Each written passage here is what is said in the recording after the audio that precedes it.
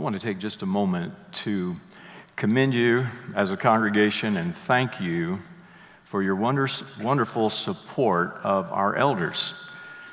Our initiative to call a high school pastor is typical of the times when our elders have gone through the process of finding a candidate and interviewing them and making sure they are a fit in our ministry. And they extend an invitation, but we always ask for our church to affirm the elders' call. And the effect that has on the person that we call to become a part of our pastoral staff is that they know they're not only invited by our elders, but they know that there is an affirmative call from the entire church. And typically, our affirmation vote is 98%, 99%. And that is a tremendous encouragement to any pastor who is becoming a part of our staff to know that they've been unanimously invited by our elders, and they have been overwhelmingly affirmed. The call has been overwhelmingly affirmed by our church family. I also want to ask you, when you pray this morning, to pray for Patrick Garcia's father, Dan Garcia, a wonderful Christian man. He is a physician in Louisville. He is having heart transplantation surgery this morning, and Patrick was to have been a part of this service this morning, but he has gone to Louisville to be with his father and the family, particularly this morning in this delicate surgery. Well, I read this past week that two of the most frequently prescribed medications in America today are Valium and Tagamet. Now, if you know anything about these prescriptions, you know that Valium is a muscle relaxant that is used to help people deal with the stresses of life. And Tagamet is a drug that calms the churning stomach that is plagued with ulcers. And if pharmaceuticals are any kind of barometer indicating where people are living today, we must be a pretty uptight, stressed out, anxiety-ridden society. I heard about one patient who arrived late to his therapist's office. He walked in, tossed his cell phone on the couch, and pleaded, "Doc, can you help me control my phone? It's ruining my life." Wonder if you can identify. I know one guy that sure can. Watch for the guy in green on this video.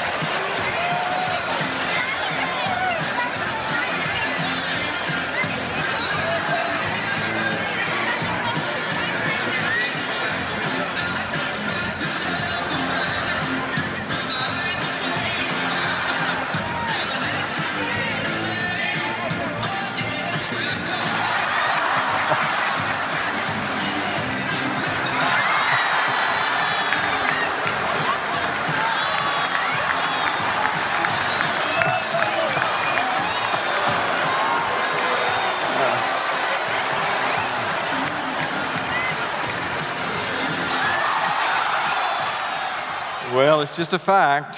What is supposed to help us can hurt us, and what is supposed to free us can end up enslaving us. Back in the 1970s, based on the expected evolution of computers and technology, there was a prediction that in 2 decades, the average work week would be dramatically shortened and that there would be more time for family.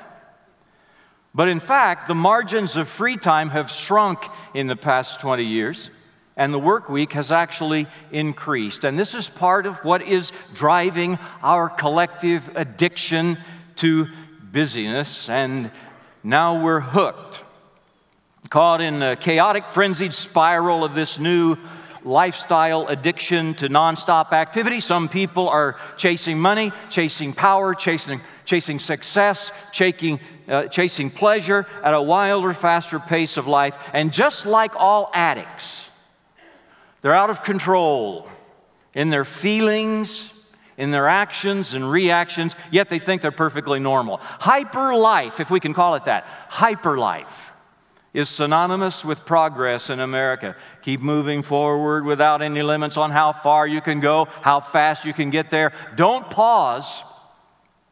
Don't reflect, or you'll fall behind. You'll fail if you stop moving. So overscheduling has become the norm of the past 2 decades, and we've even coined a new word for it. We call it multitasking. So if you're spinning 10 plates while you brag about your 80-hour work week and pop your Ambien to try to get some sleep, then you are hooked. And society is now dominated by beliefs and attitudes and thought processes that elevate the values of impulsiveness and instant gratification and loss of control. I want what I want, and I want it now. This is the ethic that rules the day, and scenes of shoppers in department stores during pre-Christmas sales, and road rage incidents, and passenger meltdowns on airplanes, and fan overreaction at sporting events. These are representative of the indicators that we're stressed out, uptight, and in a vicious circle. An exhaustingly fast pace of life promotes overstimulation, and it promotes overcommitment, which become chronic stressors that lead to behavioral and mood and attention disorders. This daily multitasking stimulates internal chaos and fragmented attention, and we can't see that we're causing our own physical, emotional, relational, behavioral health problems as we try to go faster and faster. We work harder and harder, and then we turn to medication to treat the unforeseen consequences. And one of the biggest costs we've experienced is the harm to our relationships. Instead of close bonds, technology and busyness have facilitated avoidance of person-to-person contact. It takes too much time. And so we have the illusion of connectedness with others by watching the number of likes that we accumulate on Facebook. But that is not life on life. And here's the biggest consequence. Our lack of margins in life is negatively affecting our vertical relationship with our Heavenly Father as well. We've got so much focus on activity that in the process we have lost, or we are in the process of losing something vital that He wants to give us for our good, and that is rest. A greater rest. Now, we tend to equate rest with sleeping in on a rainy morning, or basking on the beach under an umbrella with a good book, or with an afternoon snooze on the couch with the music of a marching band during halftime playing in the background. But the rest that we're going to look at this morning, the greater rest in Hebrews 4, describes something that is quite different. It is a better rest. It is a deeper, inner rest. And you don't have to take time off work to experience, and you don't have to drive to a beach, and you don't have to spend any money. It's available to all every day. You can actually live in a state of constant rest. Is that even possible? Yes, it is. I want us to look at our text today, and true to the topic, I want to talk a little more deliberately, a little more slowly today. And here's what I want you to see from Hebrews 4. If you have it in your Bibles there or on your device, I want you to see, first of all, the offer of this greater rest. Hebrews chapter 4, verse 1. Therefore, since the promise of entering His rest still stands, let us be careful that none of you be found to have fallen short of it. So what is this rest that is being offered? Well, the word in the original language of the New Testament means to cease or to stop something.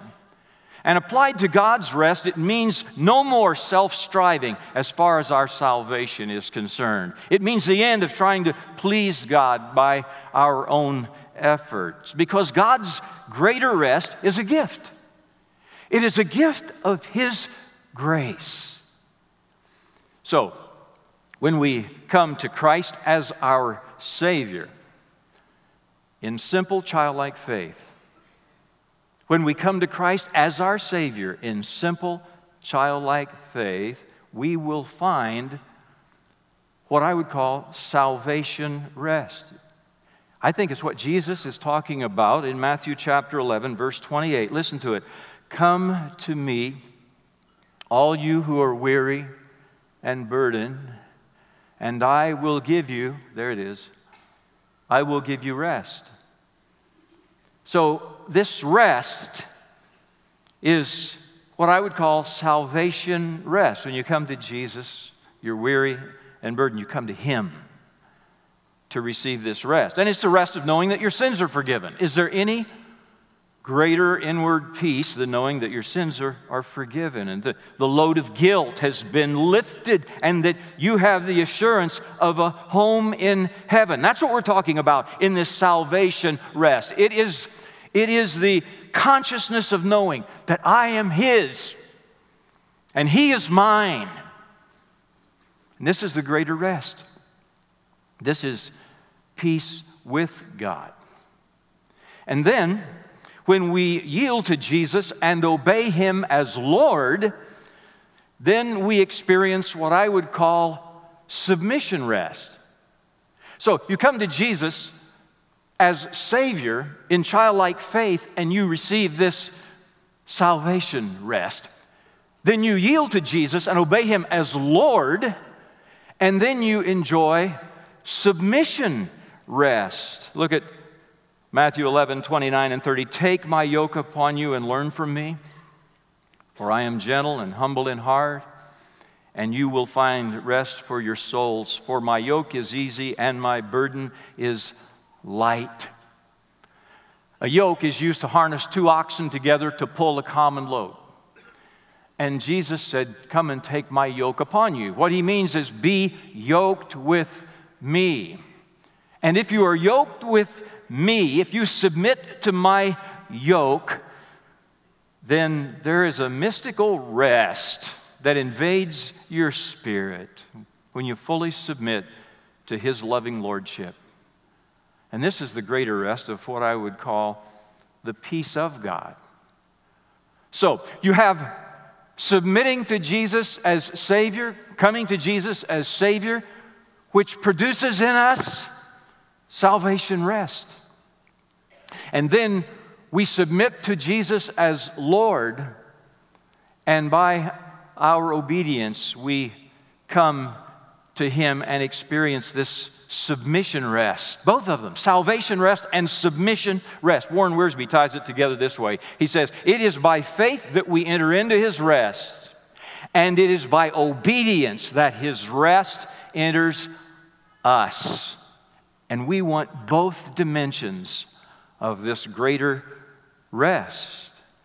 Coming to Jesus as Savior, submitting to Jesus as Lord, salvation rest, submission rest. Friends, and the offer still stands today, just like it says in the text, but it won't stand forever. As we learned last week, the nation of Israel came out of bondage in Egypt, but they spent 40 years in the wilderness, wandering and dying because of their unbelief and their disobedience. That kept them from entering the promised land. Their hard hearts kept them from crossing over into God's rest. And what would that be like? What would it be like to be in Israel, to know that on this side of the Jordan is the wilderness, on the other side of Jordan is the promised land? But you can't enter because of a hardness of heart, because of a lack of faith and obedience.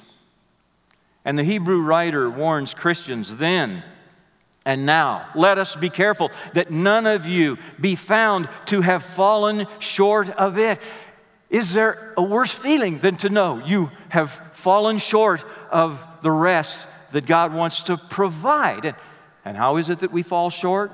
The same way they did, unbelief and disobedience. So if you're wandering in the wilderness today, here's the good news. You can still cross over. You can still cross over into peace and rest. And when you do, no more guilt for sin, no more purposelessness in life, no more fear of death. You become a disciple of Jesus. You follow Him. You're forgiven by Him. You're changed by Him. You, from that point on, throughout your life, are on mission with Him. The offer of rest stands today. But you also see in this passage what I would call the obligations of rest. And we don't like the idea of being obligated to anyone, do we? And yet there are a couple of mandatory responses to God's grace that are very appropriate. And once again, in this text, just like the text we just looked at, it is first faith, and then secondly, it is obedience. That's the theme in this chapter 4, the need for faith and obedience. Here it is, faith in Hebrews chapter 4, verse 2. For we also have had the gospel preached to us, just as they did. But the message they heard was of no value to them. Why? Because those who heard it did not combine it with faith. You see, you can go to church every day of the week and twice on Sunday and hear the Word, hear the good news, hear the gospel. But if it's never combined with faith, then you can't experience God's rest. Although the good news about God's rest was preached to Israel, the Jews, by and large, failed to believe it. Many of those who ate the loaves and fishes could not swallow the idea of a suffering Savior. Many of those who witnessed the miracles of healing refused to accept the diagnosis of their own soul sickness. Many of those who heard the message of the kingdom of God could not bring themselves to give up their preference for an earthly king, an earthly kingdom. And I suppose it is somewhat like those today who associate with the church from time to time, affiliate with the church in some ways, but they've never really made a personal commitment to Jesus Christ. They've never entrusted their lives to Him. They've never entrusted their souls to Him. And the message of Jesus has no real value to them.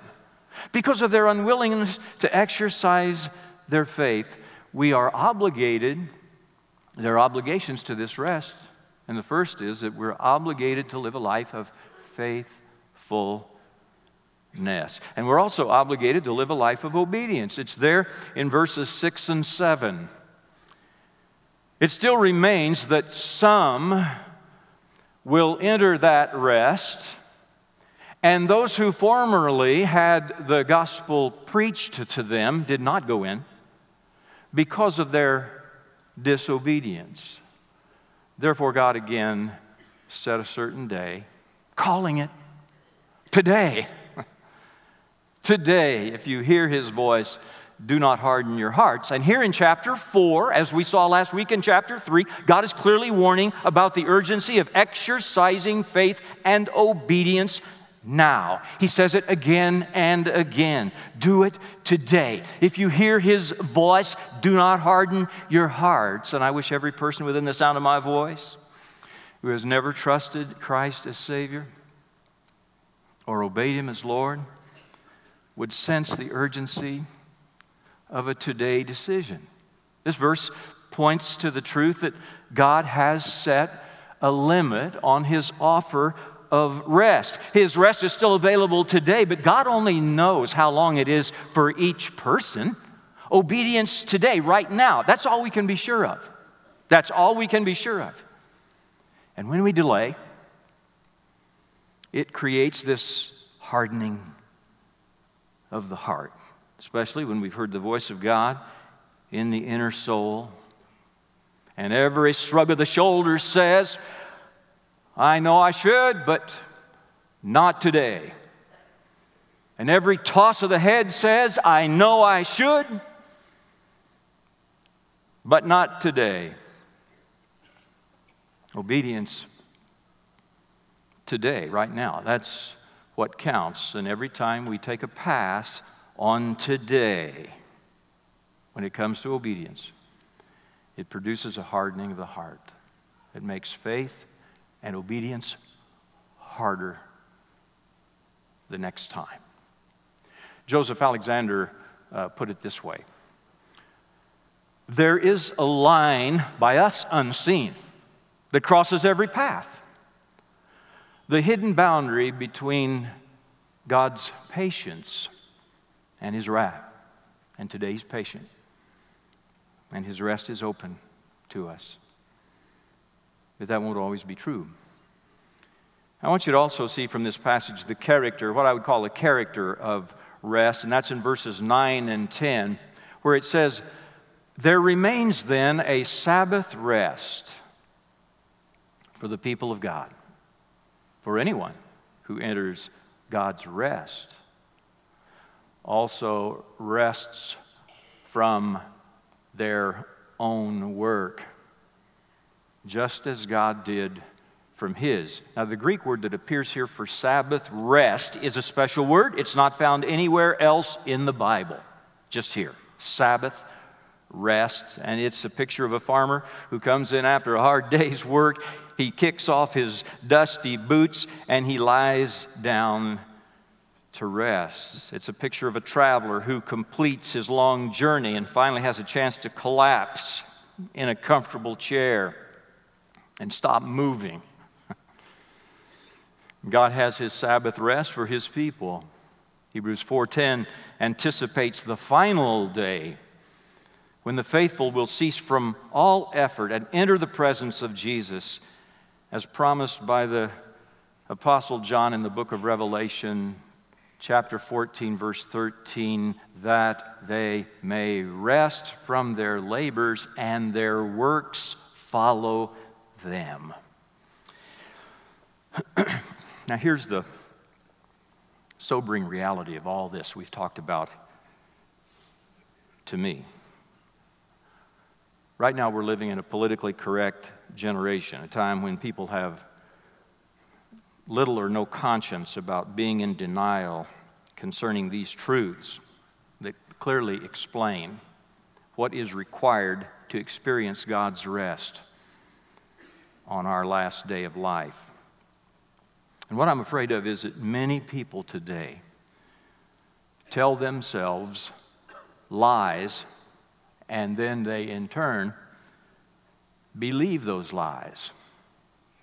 They have family and friends who have died or are dying and have not accepted God's offer of rest.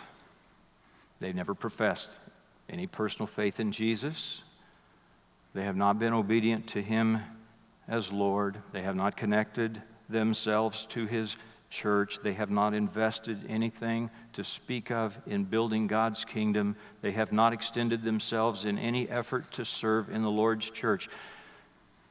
So there's no real justification for them to enter His rest because they've not worked in the Lord's harvest fields. Now, this is not to diminish or to devalue God's grace. But if you go to the funerals of these same loved ones, you will hear it in conversation around the casket. You'll often hear it in the eulogy. You'll sometimes hear it in the music and in the public testimonies that the deceased is saved in the welcoming presence of the Heavenly Father. They are secure in the presence of Jesus. They're experiencing the joys of heaven. Really? On what basis is this true? Listen, I know we want to be considerate of the living who grieve. I know we want to give comfort. I know we want to be loving and kind, and we must be careful to speak the truth in love.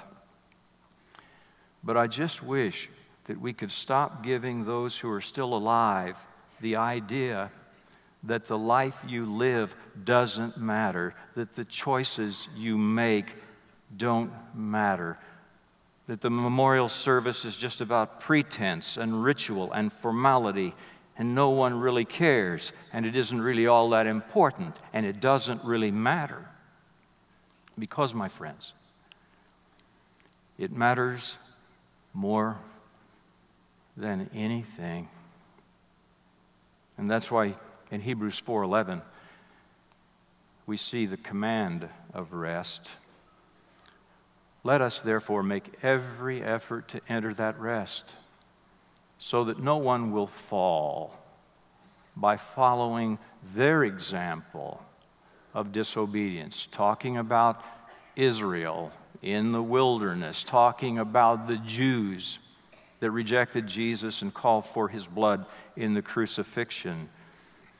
Let's see to it that no one falls by following their example of faithlessness and disobedience. And the word translated here, make every effort, means to make haste. It does not mean to redouble our efforts, to work harder and harder, to get busier and busier, doing more and more, so somehow we can earn our rest. No, it means make haste. Make haste. That's how we make every effort to enter that rest. God's rest comes by faith in the finished work of Christ on the cross. And we learn to function then from a position of rest. And it's the secret to avoiding burnout in life. We are what the Apostle Paul says or calls co-laborers with God. We are yoked with Jesus. John Phillips gives an excellent illustration of what this means. Here's what he says. A man is swept out to sea in a homemade raft. Under the pressure of the wind and waves, the raft begins to come apart. The man on board struggles desperately to keep the raft afloat. His paddle, used repeatedly against the pounding waves, does nothing to bring him nearer the shore. He's exhausted, but when he looks up, he sees that a ship has come alongside. And a crew throws him a line and invites him to come on board. And at once he abandons his own efforts to save himself, and he accepts the rescue now offered to him. He is saved. And he paces the deck of the great ship with its solid planks beneath his feet and the massive engines driving the vessel on its way. He is secure. Then he's taken to the captain, who says, "Welcome aboard, friend." And after some conversation, the captain continues, "And now we'd like your help. We're short-handed, and the cook could sure use some help in the galley. Would you be willing to serve?" Now, no one's going to pitch him back overboard if he refuses to help.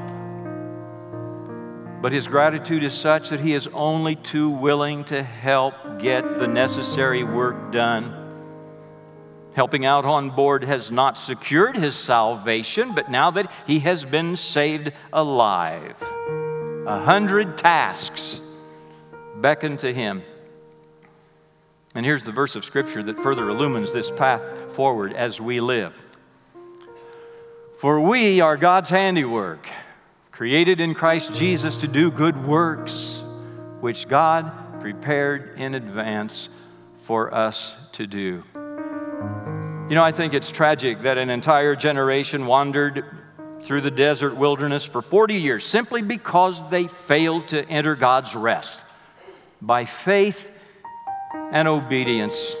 And how tragic that the Jews, by and large, rejected salvation in Jesus. But the Hebrew writer is appealing to them again, and he's appealing to us today. He's saying, don't make the mistakes of your ancestors whose unbelief and disobedience caused them to miss God's rest in the promised land. Don't make the mistakes of your forefathers who rejected faith in Jesus as Savior, refused to obey Jesus as Lord. And yet, how many in our generation are right there? They are in line to miss God's rest for the very same reasons. So are you resting in the Lord today? You can. If you have embraced faith, you can. If you keep your obedience up to date. Will you pray with me?